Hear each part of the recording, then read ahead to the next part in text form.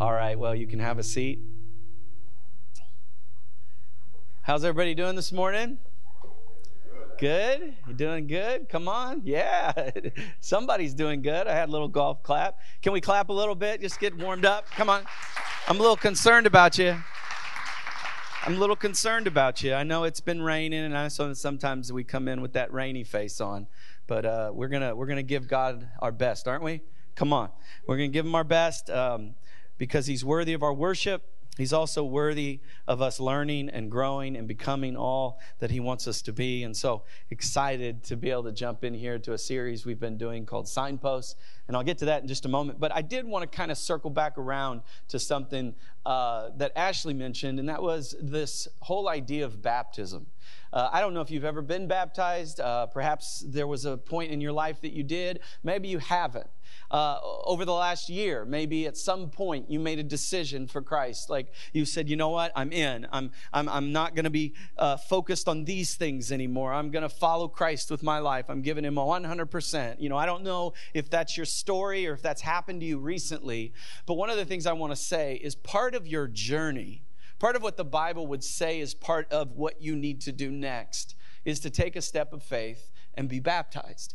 And so if you haven't been baptized, we would love to come alongside you in that and help you take that step. And so on August 7th, we're going to be doing that. So if you're interested or whatever, just go ahead and write that on your Connect card in the notes area and drop that in the kiosk as you leave, and we will contact you and make sure that we get you plugged in and connected and everything and all the details that you need to know because we want to celebrate with you, okay?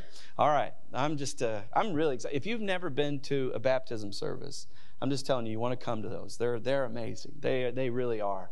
And so I'm excited to be able to be a part of that as well. So, all right. Well, we are continuing a series called Signposts. And if you're wondering what that is, it's a series that we're digging into a particular letter in the Bible called 1 Peter. 1 Peter. And if you're wondering where that is, it's towards the very back of the book, all right? It's towards the very back of the New Testament, and you will find it if you get close to Revelation, okay? If you get close there, just go left a little bit, and you'll find 1 Peter. But we've been wandering through 1 Peter, going chapter by chapter, trying to just glean as much as we possibly can. And one of the things I do as a preacher is sometimes I preach topically. You know, I preach on certain topics, but sometimes I like to just simply dig into the scriptures and dig in. And what I've noticed when I do that is that there's things that come out of the scriptures that I never intended to talk about.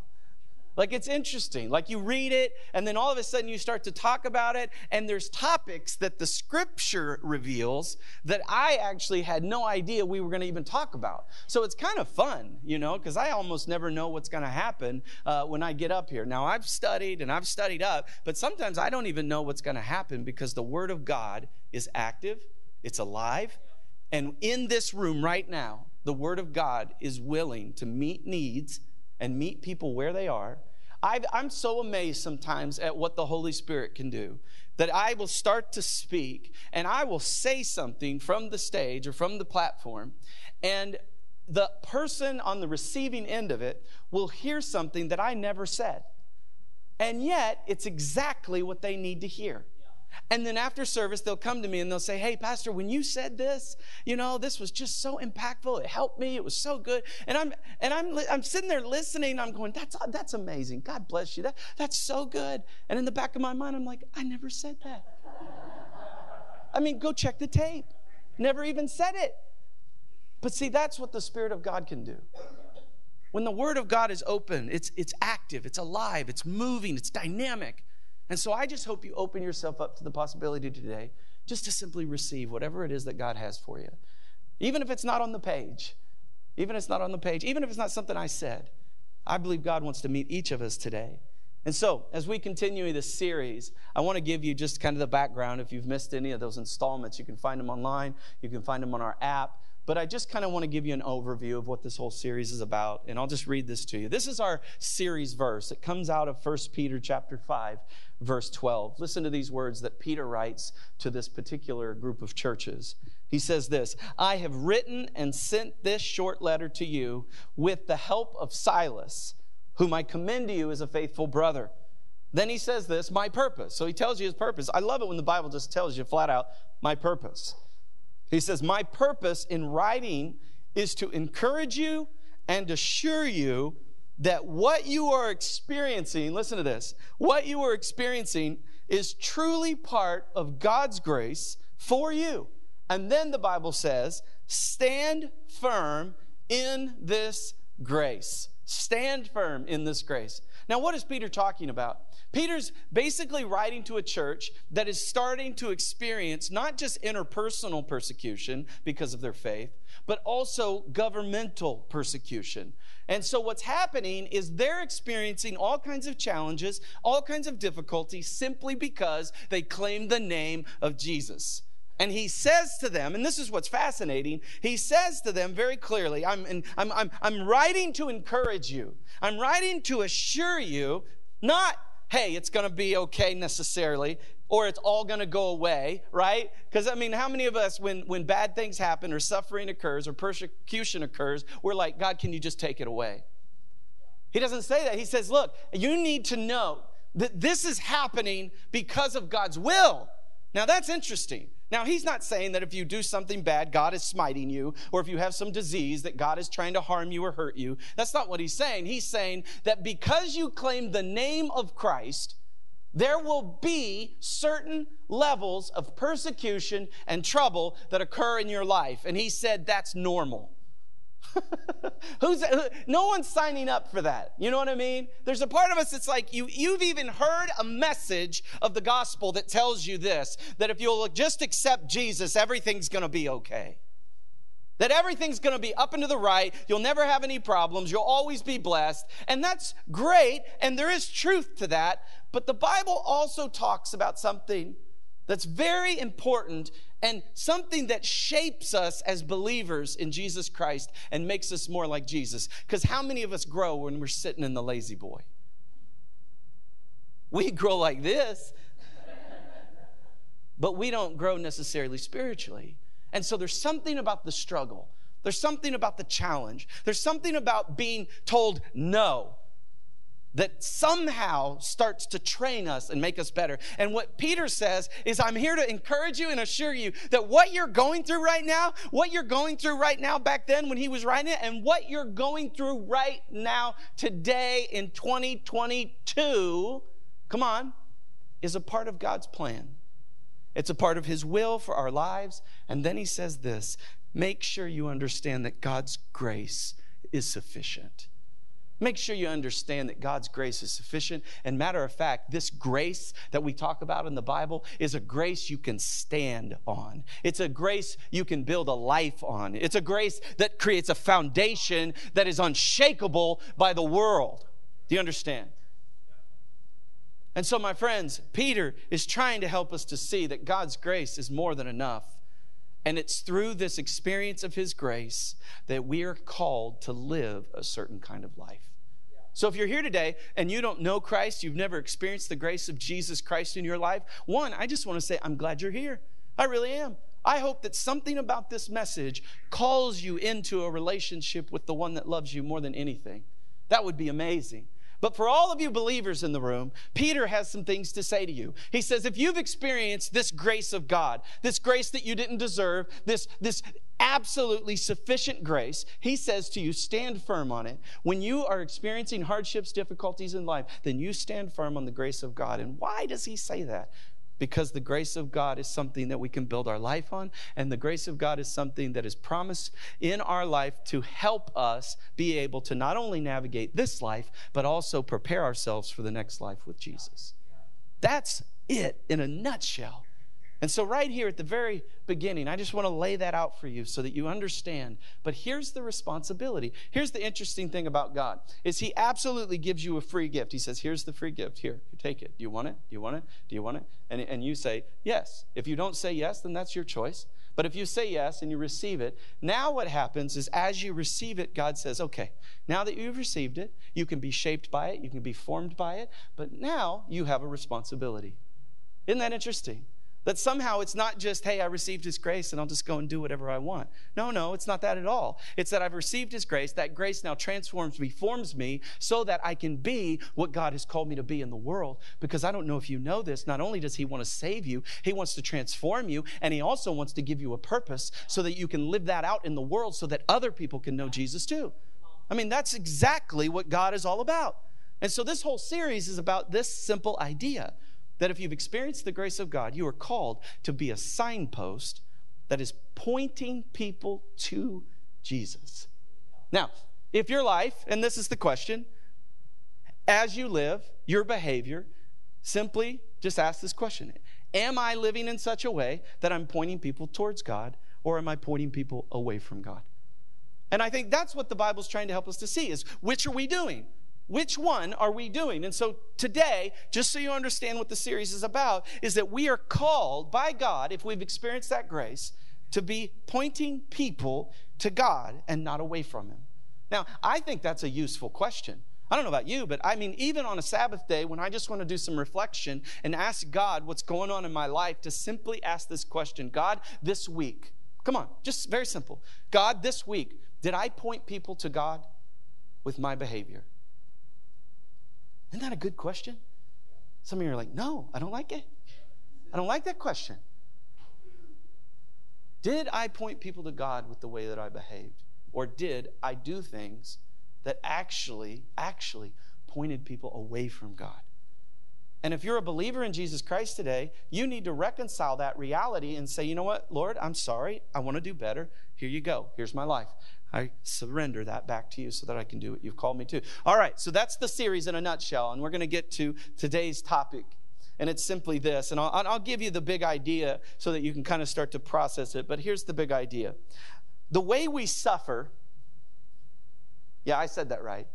The way that we suffer either points people to God or away from God. Now, you're excited about this message now, aren't you? Pastor's going to talk about suffering. It's going to be awesome, you know. But I get it. But the reality is that Peter says that suffering exists. Suffering exists in a variety of ways, doesn't it? We see it all over the world. There's some suffering that occurs because human beings aren't doing what God told them to do. Like there are people starving to death because we're not doing what God has called us to do. You know, isn't that interesting how we blame God for that? I always think that's curious. That somehow we have enough food in this world to feed everybody, and yet people still starve to death. And God looks at us and says, why are you blaming me for that? But don't we do that? I mean, I don't know. Am I the only one? You've heard that? I mean, God, where are you? And God's like, where are you? Where are you? I think that's a good thing to process a little bit, right? And so here's the thing that we have to see is that suffering is a part of God's plan. It's not something that you should wake up in the morning and be like, hey, God, today I'm excited to suffer. I just want to suffer today. God, matter of fact, whatever suffering you got on the docket today, you just kick it up a notch because I'm excited about it. I just want to go full on suffering today because that's what I want to do for you. No, you don't have to go looking for suffering. Suffering will find you. I promise. But here's the point. When suffering shows up, because of you loving God, which is what Peter's talking about, not just suffering because of something I did that I shouldn't have done and the suffering that comes into my life because of it, he says, because you're serving God, because you claim the name of Jesus, and you experience suffering or persecution, or people reject you, or don't want to be your friend anymore, or don't invite you to the party anymore, or whatever it is, right? He says, when you suffer because of my name, you need to understand that God has a plan and a purpose in that to build you and shape you and make you stronger. And this is important. Because as far as I know, out of all the people in this room, there's probably a good percentage of you that believe in God. I mean, you believe in God. And so that means that if you believe in God, you're going to experience some level of this.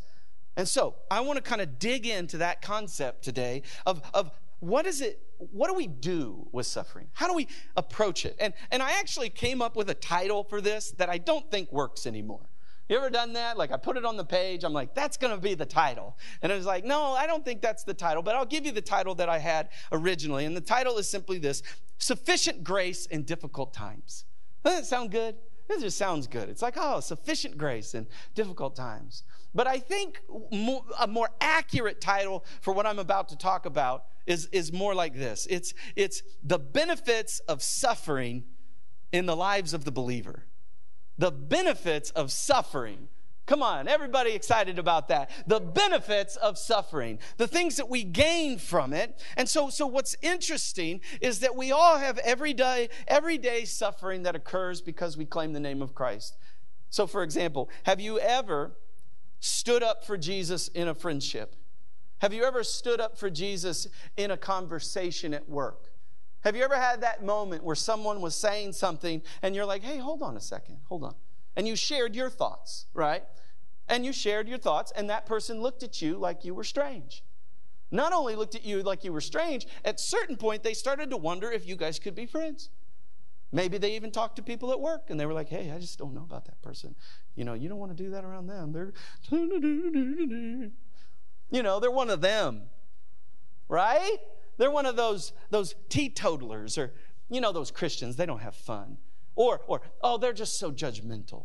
You don't want to be around them, right? Maybe you've experienced that. I don't know if you have or you haven't. But in general, I think there's some of that goes on in the world. And so you experience this kind of day-to-day stuff. But what Peter is really trying to get at in chapter 4 of this particular letter, he's trying to get at not just the suffering we experience interpersonally, but the suffering that we actually experience from authorities that are over us, from governmental authorities, from people who are in charge. Get this. Now, this is important, because I actually think at this point you might be wondering, what does this have to do with me? Why is this even relevant to my life? Well, you hold on, because I promise you, by the time I get to the end of this, you will have a very clear idea of how this relates to you in 2022. And this is important. So we'll get to that in just a moment. But here's the thing. He says that there's this fiery challenge that we're all experiencing. In other words, there's this official persecution that is coming. There's this stuff that's showing up in the lives of the believers there that he's writing to that's coming. And you know what's interesting about 1 Peter and then 2 Peter is that somewhere in the middle, Peter was put in prison because of his faith. So he's actually writing from this perspective of persecution. And so he's writing this letter, and he's trying to help you to see that there's this wonderful blessing that's about to happen. And the wonderful blessing that's about to happen is this gift of suffering. This gift of suffering, this benefit that we all get to experience that's going to help us become more like Jesus. And everybody reads the letter and everybody says, amen, thank you, God. This is exciting. I can't wait to suffer. What a wonderful day it'll be. I mean, there's a little hyperbole in there, but you get my point. See, God's grace is sufficient when we suffer. Matter of fact, the Bible so often says something that I think is so countercultural. It's so curious to me that it's somehow in the middle of my weakness, God is made strong in me. That literally when I go lower, when I experience the depth of suffering sometimes, it's in that place that I truly discover who I am and I truly discover who God is. Because isn't it true that sometimes we walk through life not thinking that we need God? Now, we would never say that out loud, right? We would never say, God, I don't need you. But we live in such a way that we don't even fellowship with him through the day. And we only cry out to him when we're what? Suffering. It's interesting how suffering gets our attention. It's interesting how when you're suffering, your head is on a swivel. It's interesting when you're suffering, you're all of a sudden tuned in and listening, and not only tuned in and listening, but you're reaching for God. And God is in the midst of all of that. shaping us and making us into the people that he wants us to be. And so let's talk for just a moment about three things that suffering does for us. Three things that suffering does to help us. The first benefit of suffering is simply this: suffering purifies the saint. Suffering purifies the saint. Now, what is a saint? A saint is you if you believe in God. If you believe that Jesus Christ is your Lord and Savior, the Bible calls you a saint. Isn't that interesting? Now, it did call you a sinner at one point. But when you meet Jesus, you actually go from sinner to saint. I love that. I love that I get to be a saint because of what Jesus did on my behalf. And some of us need to stop calling ourselves sinners in the mirror. Like, we need to spend less time saying, hey, you're a dirty rat, and more time saying, I'm a son or daughter of God. Because I guarantee you, you'll do better off if you do. Now, that doesn't mean you don't have the capacity to sin. We all have the capacity to sin, but that doesn't mean we have to, because we're empowered by Jesus not to. And so important that we get that. And so here's what he says: suffering purifies the saints. What does that mean? If you think of like this phrase, that person is worth their metal. You ever heard that phrase? Like, they're worth their metal? Well, in other words, like, there's metal that if it's not purified, right, it's not as good. So like, take for example gold, right? They heat gold up, and then as they heat it up, the dross of the gold gets kind of cooked off, and they get rid of it, and it purifies the gold. It makes the gold more pure. But it took heating it up. And so in the heating it up of that gold up, that metal, the dross exposes itself, and then you can get rid of that dross. And see, that's what God is trying to do sometimes in our life when it comes to suffering. He's trying to purify us. Because if I asked you this question, listen to me. If I asked you this question, are you pure? Right? Now, I say that, and I suspect some of you would be like, well, I mean, yeah, kind of. I mean, I'm not 100%, right? Anybody in here say they're 100% pure? No? Nobody? Come on, raise your hand. You know. Well, some of you act like it. Well, that's why we get self-righteous. That's why we judge other people. That's why we throw bombs on Facebook. See what happens when we lose sight of the fact that we need Jesus? That we're sinners saved by grace. And so my point is that most people in the room would not say that they're 100% pure. So that means that there's more work to be done. And so when I say to you, and what Peter says to you, is that suffering somehow purifies your life. It makes you better. It cooks away the dross. It helps you become more like Jesus. The impurities begin to exit your life, and you actually become more like Jesus. I love that. And so he goes on as we walk through this particular chapter. There's a few things I want you to notice about purifying the saints, about how suffering does that. And so when we, as followers of Jesus, when we follow Jesus, we should always expect that suffering will happen. We should never be surprised by it. Now, when it comes, do we say, yeah, that's great, I love it? No. But we should never be surprised that it shows up, because it will show up. And what the Bible is saying is that when it shows up, you need to understand a few things. And so here's a few things that I want us to see. 1 Peter 4:1. Watch this. As we start this chapter, 1 Peter 4:1. It'll be on the screens. So then, since Christ suffered physical pain, you must arm yourself with the same attitude he had. Okay? And be ready to suffer too.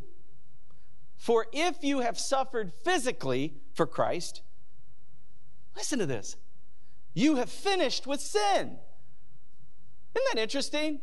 Like, it doesn't say, if you've suffered physically with Christ, you get a present. You get a gold star. You get a bonus at the end of the year. No, it says if you've suffered physically with Christ, you have finished with sin. What in the world does that mean? Why would he make these connections? What does it have to do with anything? Well, here's the thing. Going back to baptism. When at some point you said yes to Christ, and maybe you received a baptism, you went and you were baptized, what the symbolism of that is that somehow as you go under the water, you are dying to yourself, and you are coming out of the water as a new creation. Does that make sense? And the water is purifying you and helping you become the person that God wants you to be. Now, you don't get in the tub unless you actually believe that there is a God. You don't get in the tub and allow someone to dunk you underwater if you don't want Jesus as your Lord. I mean, it makes no sense. Unless you're doing it for peer pressure or somebody else or your mama or your daddy, here's the thing you have to understand, that if you said yes to Christ and you put yourself under the water and you come up out of the water, that means that you are putting yourself under the leadership and lordship of Jesus. That's what it means. So if that's true, then that means that you look at sin and you say, sin, I don't like you. I don't want you in my house. I don't want you in my life. I don't have any interest in being a part of your crew anymore. And matter of fact, sin, I don't have to anymore because Jesus is my Lord.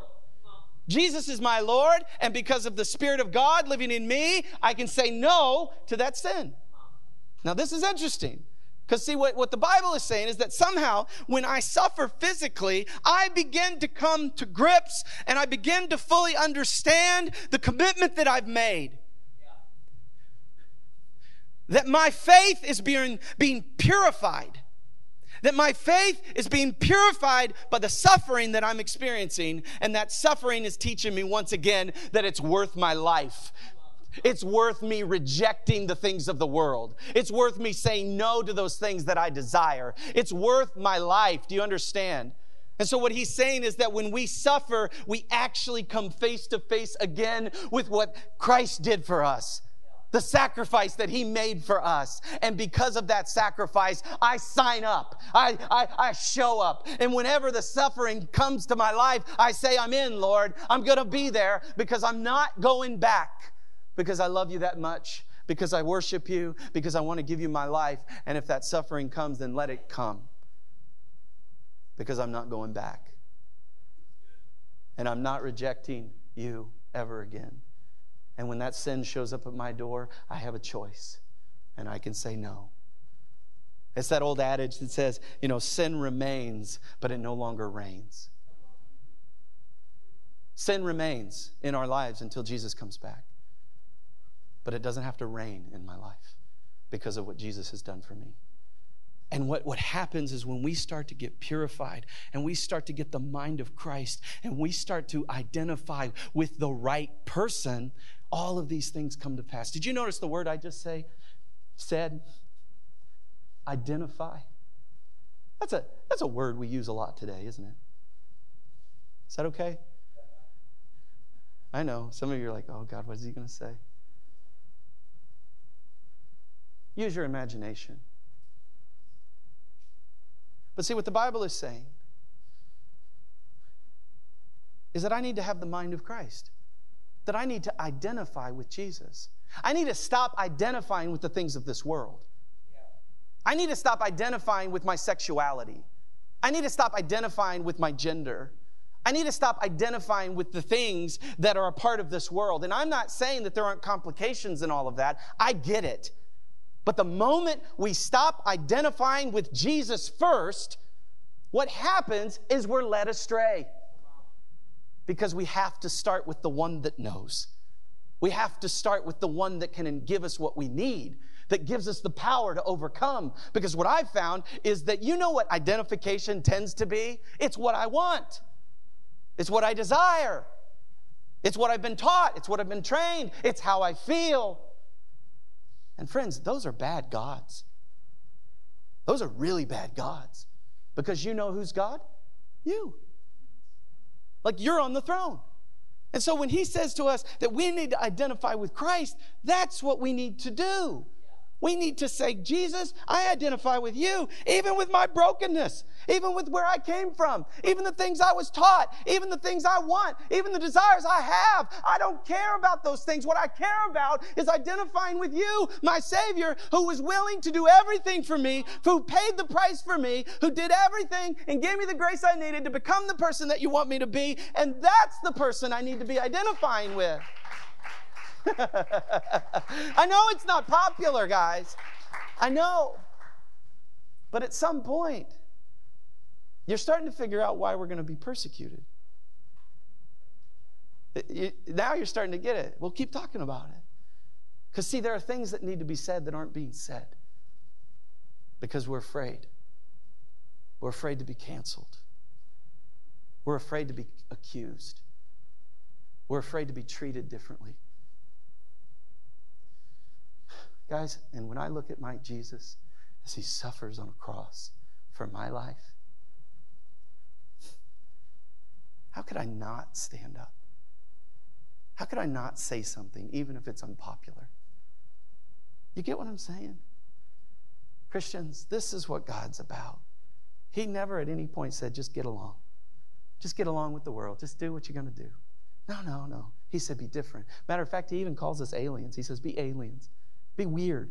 Be different than the world around you. Man, that's good. Pastor, thank you. And so when we follow Jesus, we should expect suffering. A few other thoughts on this idea of suffering and how it purifies us. When we follow Jesus, we surrender past behaviors. You know what I'm talking about? Those past behaviors. He says this in 1 Peter 4:2. You won't spend the rest of your life chasing your own desires. Whose desires? Your desires.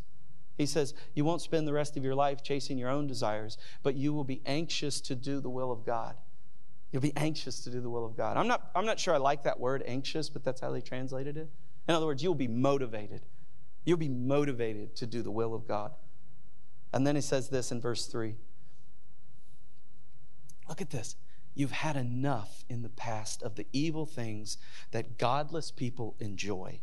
Their immorality, their lust, their feasting and drunkenness and wild parties, and their terrible worship of idols. You know what this is saying? Have you ever heard this phrase? I'm sick and tired of being sick and tired. You ever heard that? Like you sometimes hear that in AA groups, right? Like I can't. I'm sick and tired. They use this phrase, my life has become powerless. Like I'm powerless over this thing, right? And so what happens sometimes is you get sick and tired of it. And I don't know where you are today, but this is what I found, is that a lot of times Christians will live in both worlds. And they try to live in both worlds. And they try to live a little over here and a little over here. And if you do this, you're kind of a cool Christian, right? Yeah? Isn't that true? Like you're relevant. Right? Everybody wants to be relevant. And so you live in both worlds. But the problem is what happens is you start to realize that these two worlds don't seem to compute. Yeah. They actually don't jive with each other. That there's some, and matter of fact, he says, not only do you recognize it, but you actually start to get to a place where you're sick of it. Yeah. You're sick of looking this way. How about this? You're sick of waking up a certain way, knowing that that's not the way to wake up. You're sick of whatever that is, insert whatever that is, and the effect of that. You're sick of that, and you say, you know what? I'm done with that, and I'm moving forward with Jesus. I'm no longer going back. I've had enough. You ever had that feeling? You ever had enough? Come on. Anybody in here ever had enough? You ever had somebody just badgering you, and you finally just said, I've had enough? And I'm sure you did it like this. You were like, hey, I just want you to know I've had enough. And so we're just going to not do this right now, okay? No. I'm pretty sure you elevated your voice probably at some point. And you were like, I've had enough! Stop badgering me! I've heard you. I don't want to talk about it. I've had enough. And see, that's what the Bible's saying, is I've had enough. I no longer am going to tiptoe around the sin. I'm no longer going to tiptoe around these things and live in two different worlds. I'm actually going to say, no more. I've had enough. I've had enough. And so I'm going to do something different. And the reason I'm going to do it is because of what Jesus has done for me. Woo!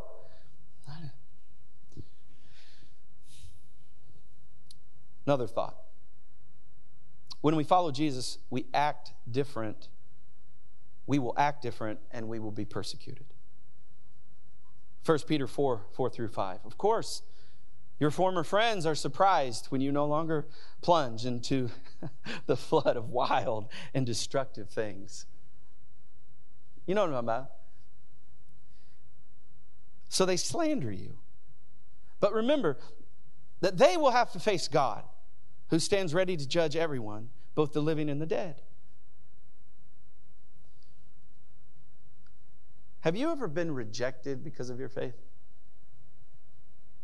Have you ever had a friend not want to be your friend anymore because of your faith? I don't know. I don't know if you ever have. It's not easy, is it? It's not easy.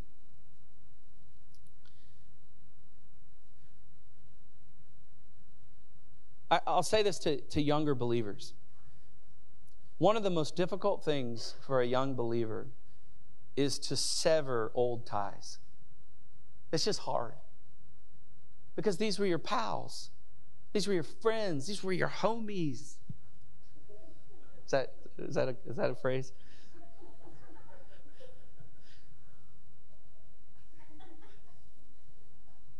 It's hard sometimes to say no. But I can tell you this, I've seen it happen, and it's true in my life, is that there's a point in a season in your life where you finally just have to say, you know what, I'm not hanging out anymore. I'm not coming over. I'm not going to Helen Fitzgerald's, right? I'm not going partying with you. I'm just not going to do it. Because every time I do something I don't want to do. And if you're my friend, you'll respect that. And that's hard, because sometimes those people don't want to hang out with you anymore. And then you have to ask yourself this question, then what kind of friendship did we have? We were just like party mates. You know, as long as I was partying, everybody liked me. But now that I'm not partying, apparently they don't like me anymore. Do you want those kind of friends? I say this to my kids all the time. Show me your friends and I'll show you your future. You surround yourself with godly people and you'll become more godly. You surround yourself with dirtbags and you'll become a dirtbag. Can I say it any more plainly? You see what I'm getting at? And so we have to recognize that these kinds of things are going to happen. Okay. I have a lot more to say. I camped out on that a lot. But let me say a couple of words here about suffering as it relates to uniting the church. The first is that it purifies us as believers, but it also helps to unite the church. Because see, what he goes on to say in 1 Peter 4:7-9, listen to what he says. He says, the end of the world is coming soon. Did you know it? That's what the Bible teaches. Therefore, be earnest and disciplined in your prayers. Most important of all, continue to show deep love for each other, for love covers a multitude of sins. Have you heard that? Love covers a multitude of sins. And then he says this, cheerfully share your home with those who need a meal or a place to stay. I'm going to keep reading. Verse 10, God has given each of you a gift from his great variety of spiritual gifts. He says that if you have this gift, use it. If you have this gift, use it. And he says to us very clearly, use them well to serve one another.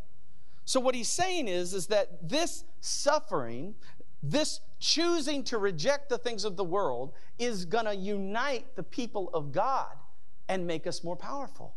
Isn't that cool to think about? That if we start as a church standing up to some of these things, it actually makes the church stronger, even though people will say we'll become irrelevant. It's not the first time that people have said the church is irrelevant. It's just not. It's been going on for a long time. And yet we're still here, still doing our thing, still growing like crazy in places where the church is persecuted. Now, we're not growing like crazy in America because we're comfortable. But you go to places where you're persecuted for your faith, the church is growing like hotcakes. Is that a phrase? Growing like hotcakes? I just made that one up. And so the Bible says that we have to begin to join together. We have to be on each other's team. And here's the thing that I'm concerned about is I feel like oftentimes as believers in Jesus Christ, we're actually tearing each other down. And it makes it harder to accomplish the mission. So like when the Bible says this, listen, most of all, continue to show deep love for each other. Deep love for each other. One translation says fervent love. Fervent love. You know what that means? It means stretching out. Think about that. It's a stretching out kind of love. It's the kind of love that you stretch to give to somebody. It's not an easy love. It's a love that takes something from you. It's a love that's sacrificial, which is the exact same love that Jesus gave us. You see what I'm getting at? And so he's saying when we love each other this way, when we love each other by stretching out with this kind of fervent love, it changes the climate of the church. It changes what we do in the world. And then he says this is crazy. For love covers a multitude of sins. Love covers a multitude of sins. Think about that. What a glorious phrase, that love somehow covers a multitude of sins. And you know what's fascinating about this? Is that this is related to the church. This is related to other believers in Jesus Christ. This is me stretching out in love and recognizing that it's my job to have the back of a Christian and not judge that Christian.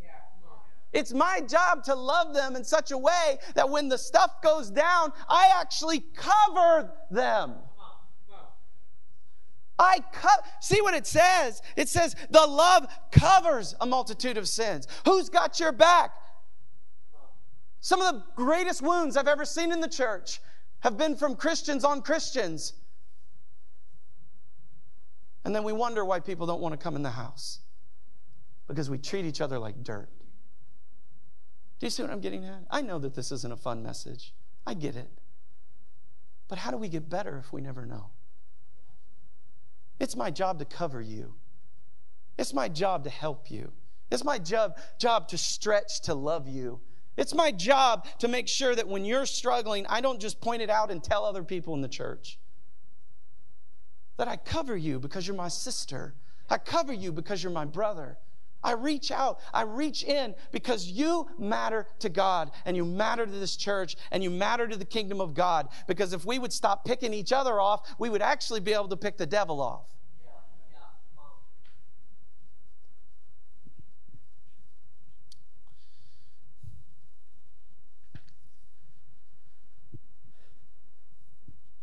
I'll end with this. As you look at this particular passage of Scripture, there's another area of suffering that we see.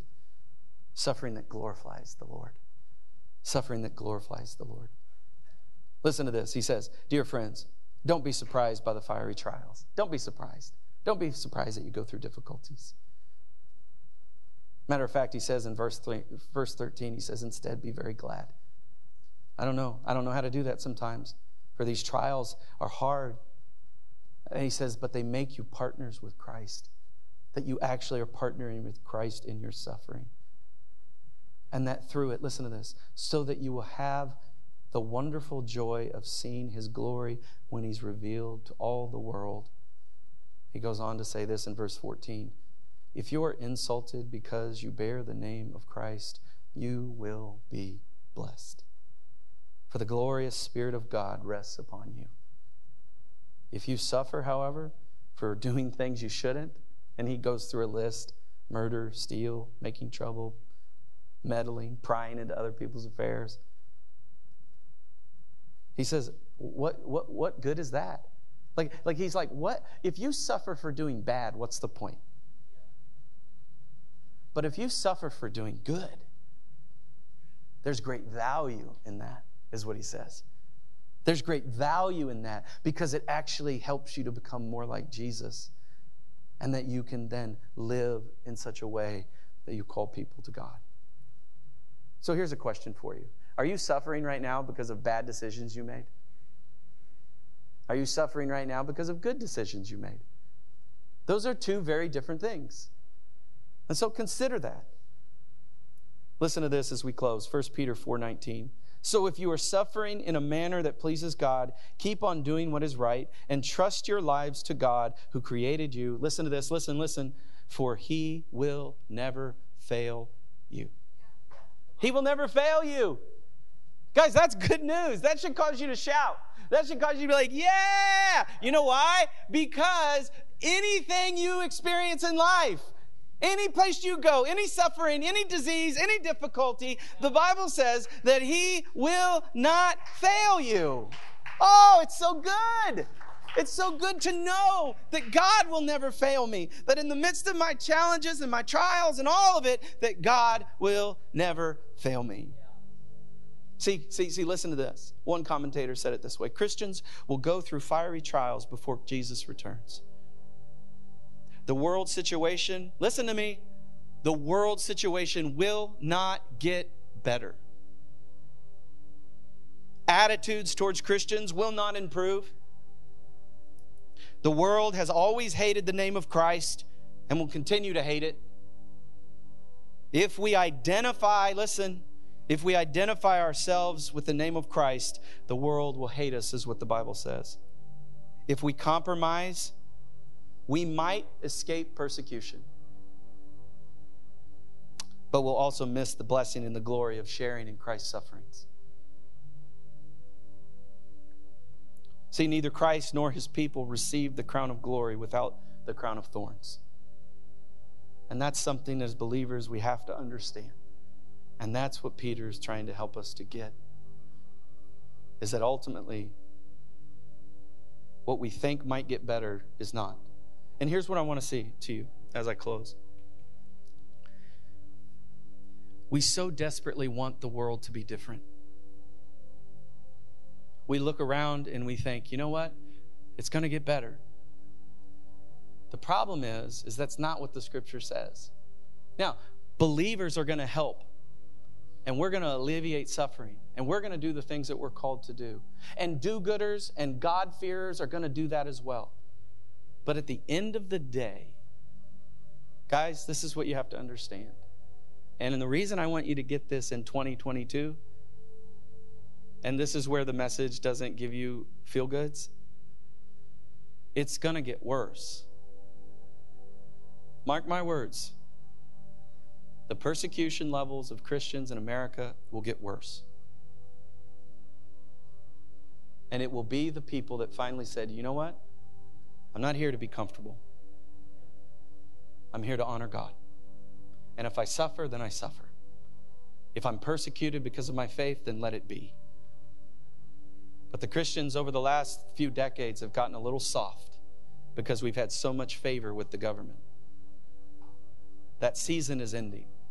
Hear my prophetic words. It is ending.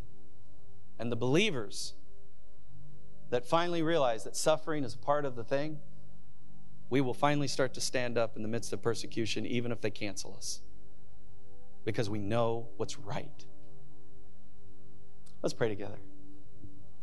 God, I know that as I preach this message, there are some people that don't like what I had to say. There are some people that are probably cheering me on right now. But God, all I care about is that your will would be done. All I care about is that people would hear your word. And so I want to pray specifically for a variety of people in the room today. I want to pray for the person that says, you know what, I'm all in, God. I'm willing to suffer. I'm willing to do whatever it takes. God, I'm in. I want to pray for you. God, I pray specifically for the person that's all in. I ask in Jesus' name that you would strengthen their spirit for the work that you've called them to do.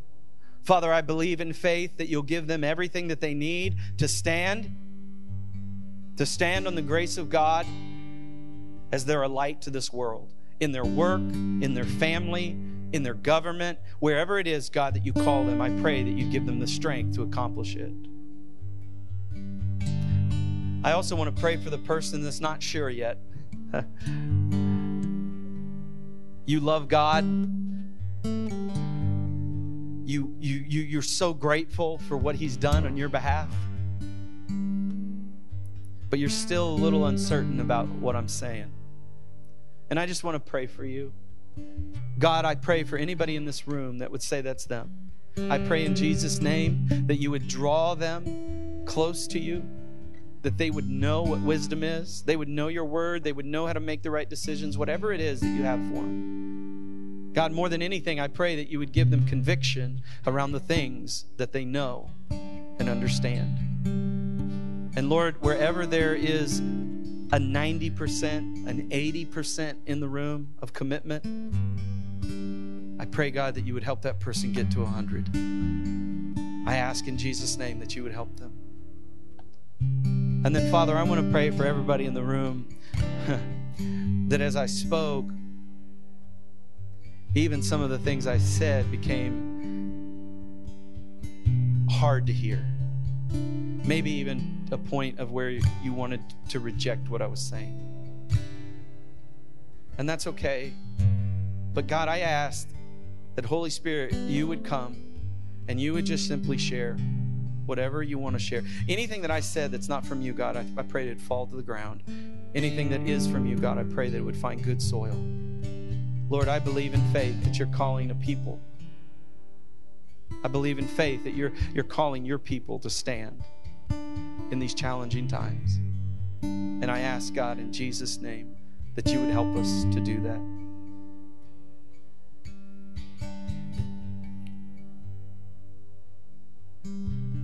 Now, I do want to pray specifically for anybody in the room that would say that maybe you kind of been doing it halfway, you know? That maybe you haven't given God your 100%. Regardless of what I said today, let's just get that right. That you would just simply be able to say to the Lord, Lord, I just haven't been loving you with my life. And I want to get that right. So let's take a moment and just dedicate ourselves again to the Lordship of Jesus. He's Lord, you're not. He's your Savior. He loves you. And so right now, in the name of Jesus, I pray for anybody in this room that wants to give their life back to God, that wants to rededicate their life to Jesus, that wants to honor Him with the way that they live. Jesus, I pray that you would empower that decision. I pray that the Holy Spirit would come and give them everything that they need to do what you've called them to do.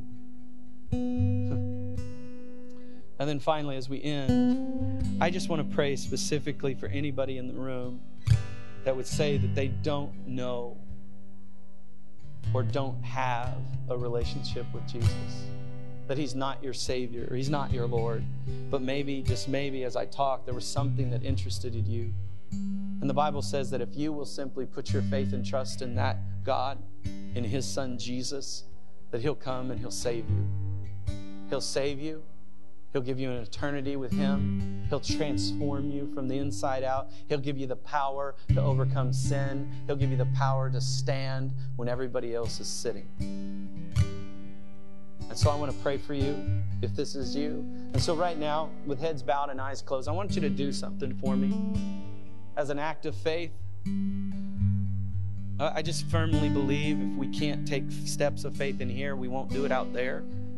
And so here's what I want to ask you to do. If you're here today and you would say, I don't have a relationship with Jesus, but I want that. I want to be able to pray for you. And so right now, I'm going to ask you to do something. And on the count of 3, I'm going to ask you to simply raise your hand up so that I can see your hand. I'm not going to have you come down front or anything. I just want to pray for you.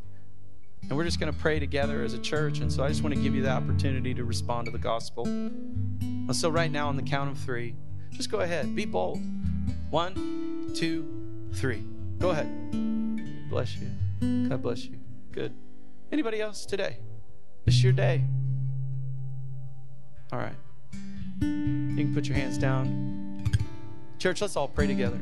No one's praying alone in here, and so let's just pray this prayer. If you lifted your hand or wanted to lift your hand, then you say this prayer. Repeat this after me. Come on, church, let's do this together. Heavenly Father, I need a Savior. Would you save me today? Would you forgive me of my sins? I surrender to you. Will you be my Lord? I'll be obedient to whatever you say. Change me from the inside out, Jesus. Fill me with your Holy Spirit. I choose this day to follow you. In Jesus' name. Amen. Amen. Can we just celebrate anybody that was giving their life over to the Lord?